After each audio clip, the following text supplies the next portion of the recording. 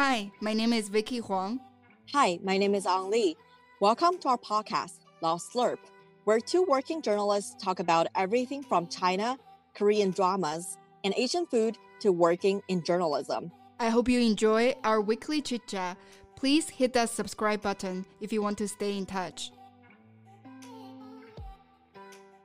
Hi, everyone. Welcome to another episode of the Lost Slurp podcast. I'm your host, Ang. Hi, everyone. This is your co-host, Vicky.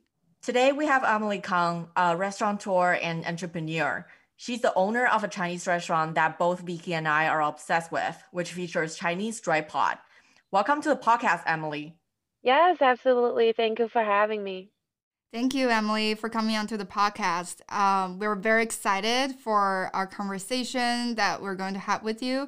But before we dive into today's podcast, let's start our dish of the week, aka Chulama segment. So what was the best dish that you had over the past week, Emily? It's not necessarily a dish, it's more like a snack. We were doing recipe testing for one of my new projects. The project is called Ghost Bar, and we were um, coming up with Valentine's specials. So the bartender Lee Burger, he came up with this idea of a boozy peanut butter sandwich where we did house-made peanut butter, and we washed bourbon with the peanut butter, and then we took that peanut butter and made a sandwich with strawberry jelly and toast, and it was really good. That sounds really delicious. Is this going to be featured at your restaurant? It's gonna be featured at Ghost Bar, which is separate from Mala Project. I can talk about it later in a little bit more depth, but it's essentially a delivery service that offers bottled cocktail for delivery. That sounds awesome. I can't wait to order that from this restaurant of yours. Um, Thank you. so, Vicky, what about you? What did you cook up in your kitchen this week? Yeah, that sounds really delicious. A ghost bar, I can just imagine ordering it every day.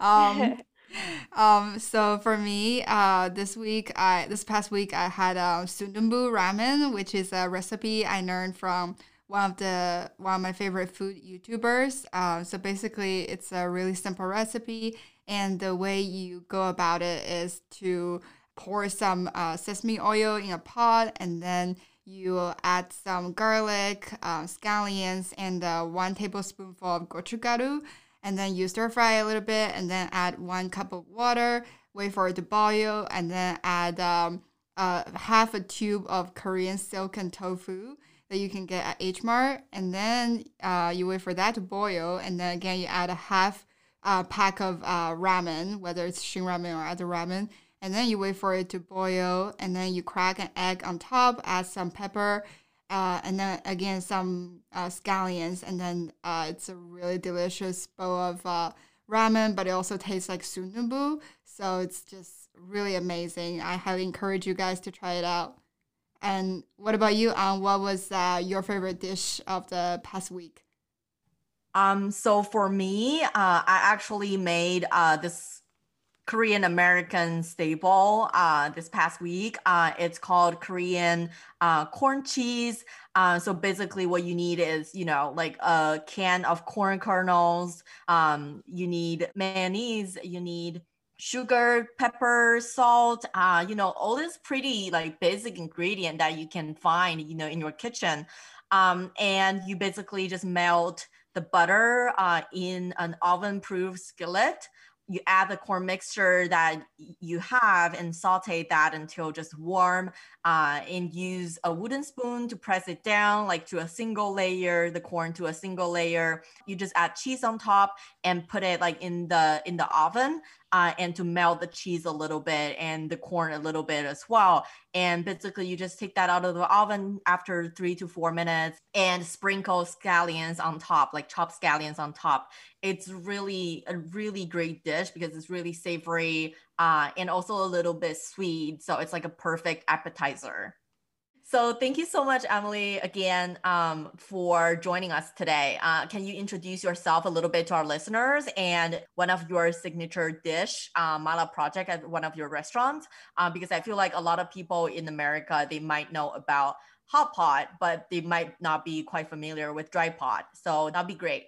Yeah, so hi everyone. My name's Ning Kang. I go by Amelie as well.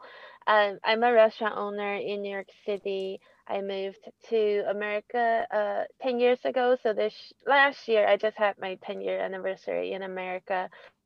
Um, One of my restaurant, and actually my first restaurant, is called Mala Project, and we specialize in a dish called Mala Dry Pot, which is basically a communal dish where you can choose your ingredients for the pot from a list of over 70 different ingredients, ranging from pork belly to chicken wings to fish ball, and a lot of good vegetable options like lotus root, wood ear, king mushroom.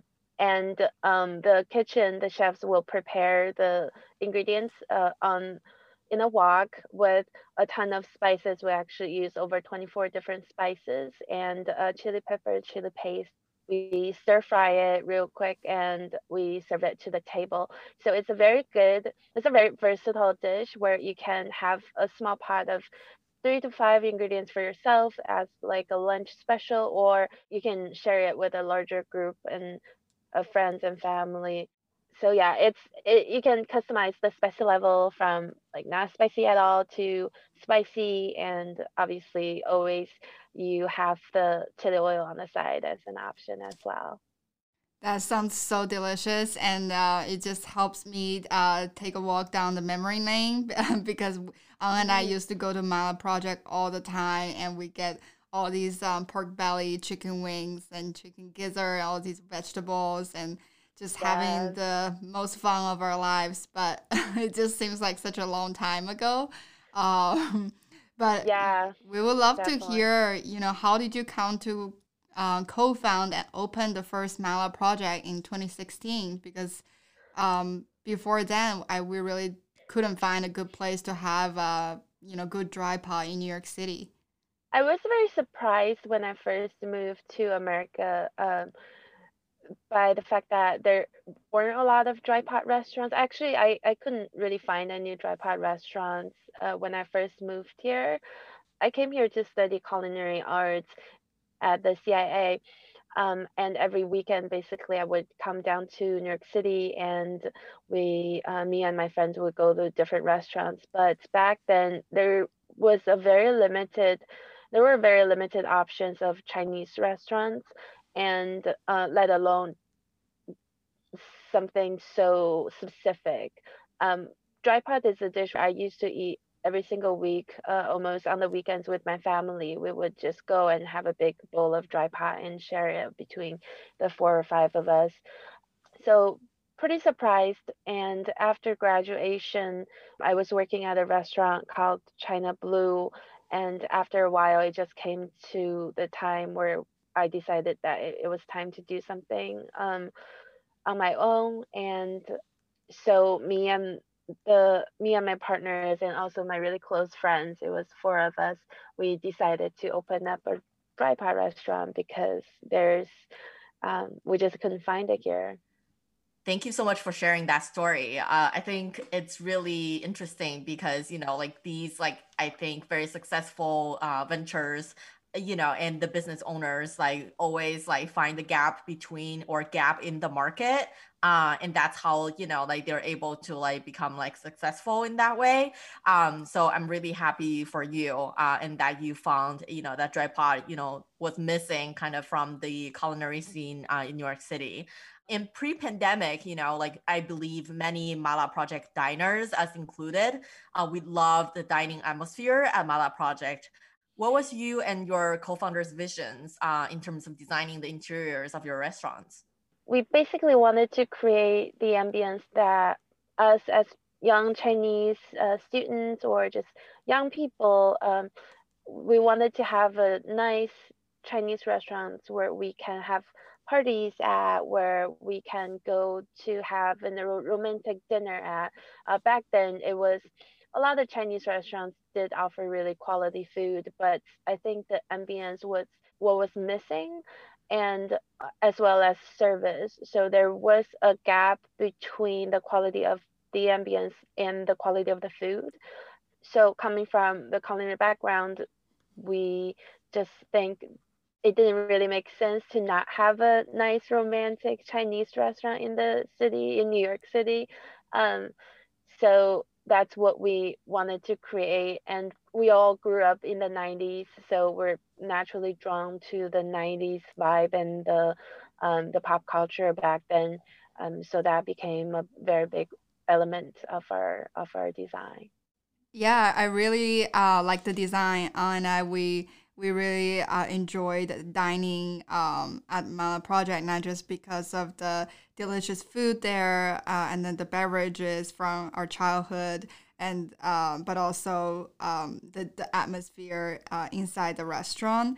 And even the Instagram account of Mala Project also gives off that kind of 90s vibe. So I definitely think you did a great job.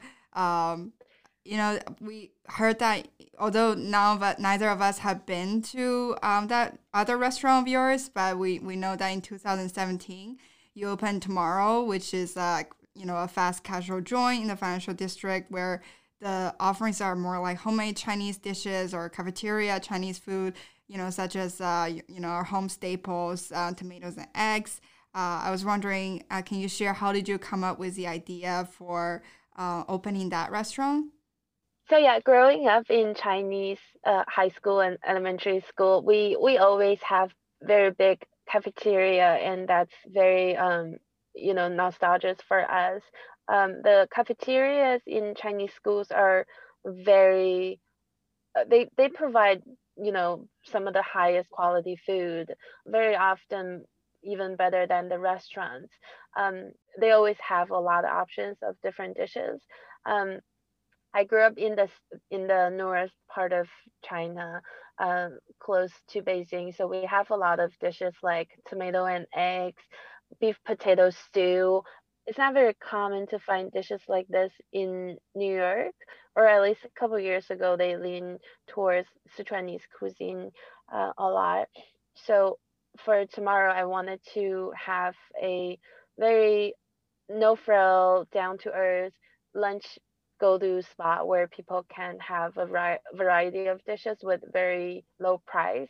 Um, and the format of choosing any three dishes with a base, it's also inspired by these school cafeterias back in China. That's really, really interesting. Thank you for sharing, in your inspiration for opening up this fast casual joint. To be honest, like before we started recording, me and Vicky, we were talking about how much we miss like the tomatoes and eggs, like these Chinese, like staple Chinese homemade dishes.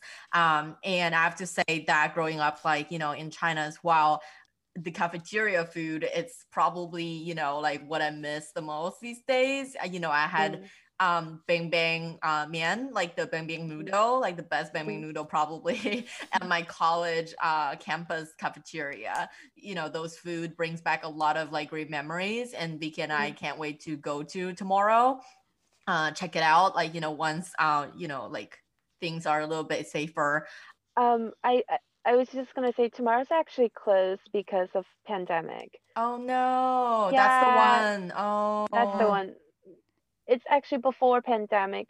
Last end of 2019, we rebranded Tomorrow because it wasn't working out, unfortunately, for various reasons, and we rebranded to Chubby Princess in February 2020, which is just a month before pandemic hit. So after that we just closed that space overall. Oh, I'm really sorry to hear that. No, it's okay. It's what it is. But it's a great concept. Sorry about that. It's a great concept. It's just brought up so much memories for me too. I really miss my high school cafeteria, and I remember back in the day, that my family would even say that, you know, whenever you go home for the weekend, they will be like, oh, you're finally getting to have some good Chinese food. But I always thought that the cafeteria food is even better. So I just think it's Yeah. a great concept. Please definitely bring it back out again after the pandemic. Thanks. I'll try. Yeah, one day, hopefully. I think that also leads me into like, the next question, like because we all know the pandemic has really devastated the restaurant industry. So what was it Mm. like, weathering through this unprecedented crisis as a restaurant owner? It's definitely very hard. And I think the hardest part is not even to keep up with the rent or paying our vendors. It's the fact that we had to let so many of our staff go, and so many of them have been with us since day one. You know, it's been 5 years, and Mala Project has been around for 5 years, and they've been around for Mala Project for just as long. And because of the situation, we have to cut so many staff, and that's very hard for us. But I know at the same time everybody's working really hard. Whoever that is working at Mama Project, you know, they all work really hard to keep our doors open. So I'm definitely very grateful. At least we're still around, and we're really feel really lucky to be able to do that. I know so many of really great restaurants have closed their doors because of the pandemic, and it's just a little bit heartbreaking. For sure. We're so sorry to hear about that. But you know, I'm sure that you know a lot of us are still so in love with Mana Project as a restaurant. And in fact, when I last visited New York City, and I and another one of our best friends from journalism school, we ordered Mana Project as our kind of last meal before I returned to Oh, Michigan, where I'm based now, since the thank pandemic. you. Um, Yeah. yeah, so maybe can you share with us how Mana Project is operating right now in the midst of the pandemic in terms of the delivery and how is it operating right now?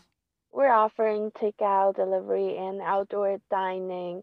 Luckily for East Village location, we have a garden, and we also have the patio on the sidewalk. Whereas for the Midtown location, we only have 3 tables on the sidewalk. So it's definitely, you know, a little bit different situation, but our customers are just so supportive, and we are able to keep our doors open because um, you know, people are still coming through, and sometimes even if they have to wait in the cold for a little bit, they still do that. So we definitely feel very grateful for that. And business is not great in any means, but I don't think we as a team is letting that affect us in a lot of ways. I think people are more focused on just making sure we are doing all the sanitations procedures. Even if you have to keep it distant from the customers, you still have to make sure you're offering the same quality service. That totally makes sense. And I'm glad that you guys are able to pivot a little bit and, still keep your doors open during this difficult time. Mm. And I want to kind of go into like the next question, asking you for your wisdom as an entrepreneur, because you're only in your 20s and, you already own like multiple restaurants in New York City. To what do you attribute your success and, like your journey so far? I think I'm very lucky in a way that I encountered so many great people. At first, from my partners, people say having a great partnership is like having a perfect marriage. It's not easy to find the perfect partners to work with, and I was able to work with my best friends for our graphic design and our PR and branding. You were mentioning the design of Mala project, and I can't take too many credits for that. I think, you know, my best friend did our graphic design, and another one did our branding, and where they contributed so many of their insight into the social media and the design of the brand. And then we just have a really nice team of people who um, have the similar vision as me. We were able to worked together for so many years, and still to this day. um, my managers, they have been just working so hard. Even before the pandemic, they were just working so hard for our project, and our chef too. So I was lucky to be able to have so many people around me that are just really talented, hardworking people. Besides that, you have to work just as hard to in return, so that you can, be alongside with them. So I think that definitely contributed a very big part to Mala Project's success. Yeah, I definitely see what you're saying. Working with your best friends is definitely a luxury. Just because when Anna and I are doing this podcast, we just have so much fun out of it, and a lot of it Yeah. just because we are such good friends, and it's almost like it's not like working. So I definitely see what you're talking about. Thank you Yeah. for sharing that. Another question we really would love to get your thoughts on is that we would credit my project with introducing dry pot, kind of not a very mainstream Chinese food to the American audience. It really popularized dry pot as a type of very delicious Chinese food. So I was wondering, what is your view on the American Chinese food, which I'm sure if you haven't had them, you probably saw them around a lot. Like the General Tso's chicken and orange chicken and that type of food. Mm. I think they serve a really big part in popularizing Chinese cuisine in America. They definitely, for the longest time, that was the idea, Americans have of Chinese food, and without the fusion dishes, there's no way for the Americans to get a peek of Chinese cuisine. And now, after General Tso's chicken, after the chicken wings and orange chicken, all of those traditional Chinese American takeout restaurants, now people are kind of like, okay, what else is there? Let's see if the Chinese are eating these dishes in China. If not, what are they eating? So they definitely, I think they served a big part in educating the market, and then just serving as a bridge. I personally, I haven't had them very much, but I think if I were to say, like, they're perfect for hangovers, and like, if it's good, it's good. I was just talking to a really close friend of mine a couple days ago, like, where do you find a good General Tso's chicken? And he gave me some insights on how to pick out those smart restaurants, and like where to get a really good General Tso's chicken. So it's interesting, and I'm very open to trying them. That's really interesting. And as you mentioned, like I think the American like perspective or view of like Chinese food have definitely been changing, because before it was like, dishes like General Tso's chicken and also orange chicken. But now, like, I think people are definitely like more open to trying like the, I wouldn't say like the real authentic food, but like more like the Chinese food that's actually, what people eat in China at the moment. So how do you think Chinese restaurants and like Chinese food will evolve in America? Like, where are they headed in the next few years? I think I read this somewhere. They were saying, I think it was an Either article, that the Chinese food is going to be more regionalized in America, and I you can already see the trends of that. There's mi xian, and there's like a very specific dish like guo kui, where it's just a giant a, a giant baked dough with different fillings inside, and it's crispy on the outside. It's very tender and chewy on the inside. It's people are doing not just one specific regional cuisine, they're doing a very specific dish. So I'm definitely very excited to see more and more of those traditional Chinese dishes evolving in New York. And I think besides the food, a lot of restaurateurs are also focusing on the design and service and ambience, as well as the locations. People are going outside of Chinatown. People are going everywhere, West Village, Union Square. So that's very exciting to see. Hopefully, we can bring Chinese cuisine to more streets of New York and then the whole country. I'm sure Chinese cuisine is going to expand pretty quickly throughout the city. That's what I hope as well.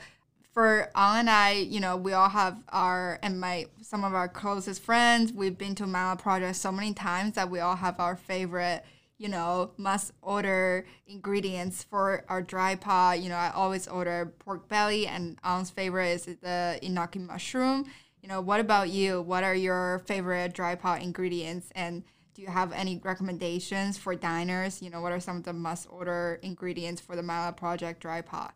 Fish fillet is very, very, very good. I always go for fish fillet and with ear mushroom, which is crunchy and it like picks up a lot of flavor. Konjac noodles, which is this like crunchy noodles that tie in a knot, and because of the shape, it also picks up a lot of flavors. I think obviously like some of the more common items like sliced beef and chicken wings and just a ton of mushrooms. The chicken wings are also one of my favorite as well. And that's like also one of like my favorite thing about like this dish, like the mala dry pot is that you don't have to argue with your friend, like what you're gonna order, right? Like you can just go order like what you really want and then make it like in the same pot of like really good, like wholesome, like the mala flavor. Yeah. So I've been actually trying to make homemade dry pot during quarantine, using the mala dry pot sauces I buy from Yummy Buy, which is, this like Asian grocery e-commerce site. But they're just not as good as the Mala Project ones. Like, are you guys coming up with like sauces as well, like that you can like maybe sell like during this time of like, pivoting like, like your business? So many people have asked us that, and we really looked into doing something similar. It's just very hard to recreate a mala dry pot sauce because, there's a lot of different layers involved. We use mala oil and the mala sauce and the mala paste. So there are different layers to it. And as for mala dry pot, we don't want to create a sauce where if the diner can't make it as well as what is supposed to be, then might as well not do it.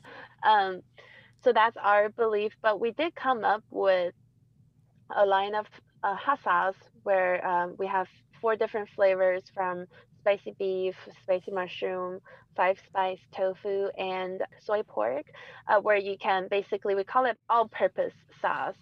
It's great for if you want to put it on noodles or with dumpling or like make a fried rice with it, or even put it on a steak or go with eggs. They're just so good and a lot of flavor too. And I think just cooking wise, it's very like a foolproof, easygoing sauce that's much more pantry and home friendly. So we do have that, and it can be purchased through our website. But I think for mala dry pot, it's gonna still take a couple more years of like R&D if we want to package it. So one of the last few questions we have for you, Emily, is just because even with all your ventures, the restaurants you've co-founded in New York City, and even during the pandemic, pivoting to kind of making products for Mala Project, it's definitely very entrepreneurial. So, at a very high level, we wanted to ask you, what are some of your biggest obstacles as well as proudest moments as an entrepreneur? And do you have any advice for young people who just want to make it in New York City? I think it's definitely a very high compliment. I don't think I'm still I'm not very comfortable with that, to be honest, because I don't think we've made it yet. We're still pretty young in terms of how long the company has been around, and no matter what, we're still just a 2.5 restaurant group. Um, where we have two restaurant locations, and we're building the third Mala project. We actually signed the lease before the pandemic, and hopefully we can open soon. Um, but I think in terms of the proudest moments is whenever we before pandemic we used to do this thing called lineup, and that's my favorite time of the day where we got together and we just sit at a round table, talk about like service or something interesting, sometimes like a silly things, sometimes a game, just to spend some time together with the team. Um, every time I'm around for the lineup and seeing everyone just sitting there and laughing and talking, that's or like sometimes it'll be very serious, sometimes it's mundane, but it doesn't matter. It just makes me feel very good. And then definitely throughout the years, there's the closing of Tomorrow, and then the closing of Chubby. Tomorrow never really picked up, and it never made its way through Wall Street area like the way I wanted to.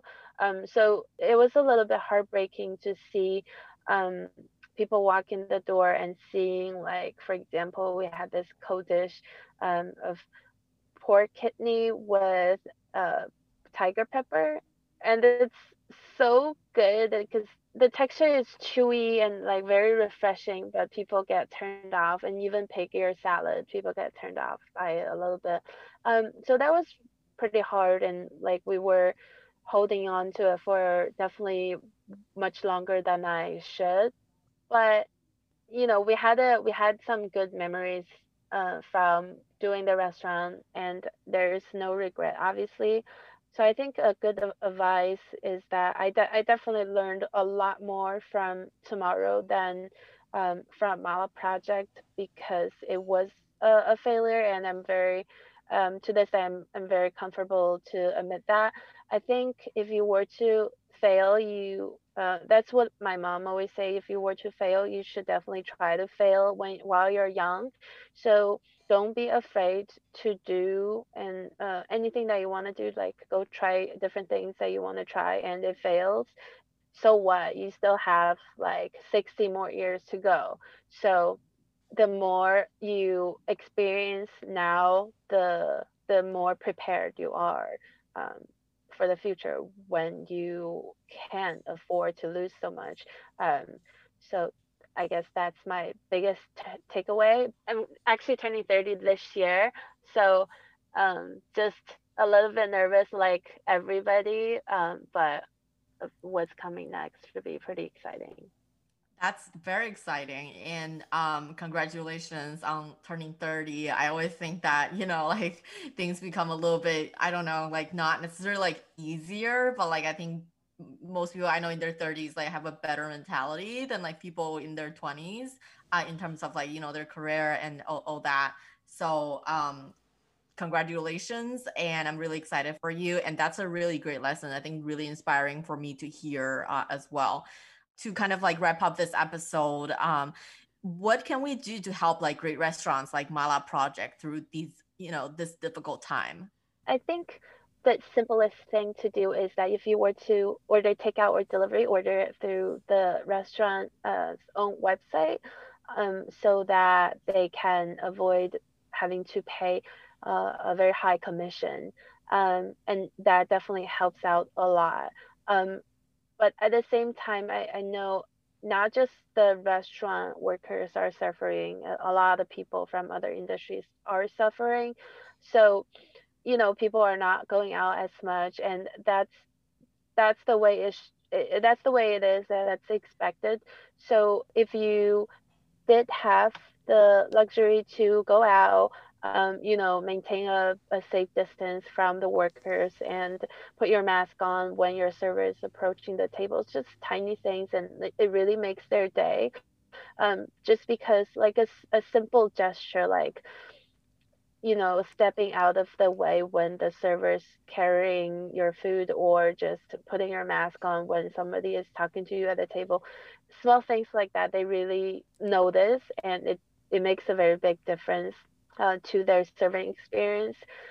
And it never hurts to drop a line to their private mailbox, and just let them know that you appreciate them. We actually just got a call yesterday from a regular of ours, and she just called to say thank you, and it was just the sweetest thing. And the manager who picked up the phone, and she posted it, she let everyone know in the group chat, and it just made my night, and I'm sure it made a lot of our team members' night.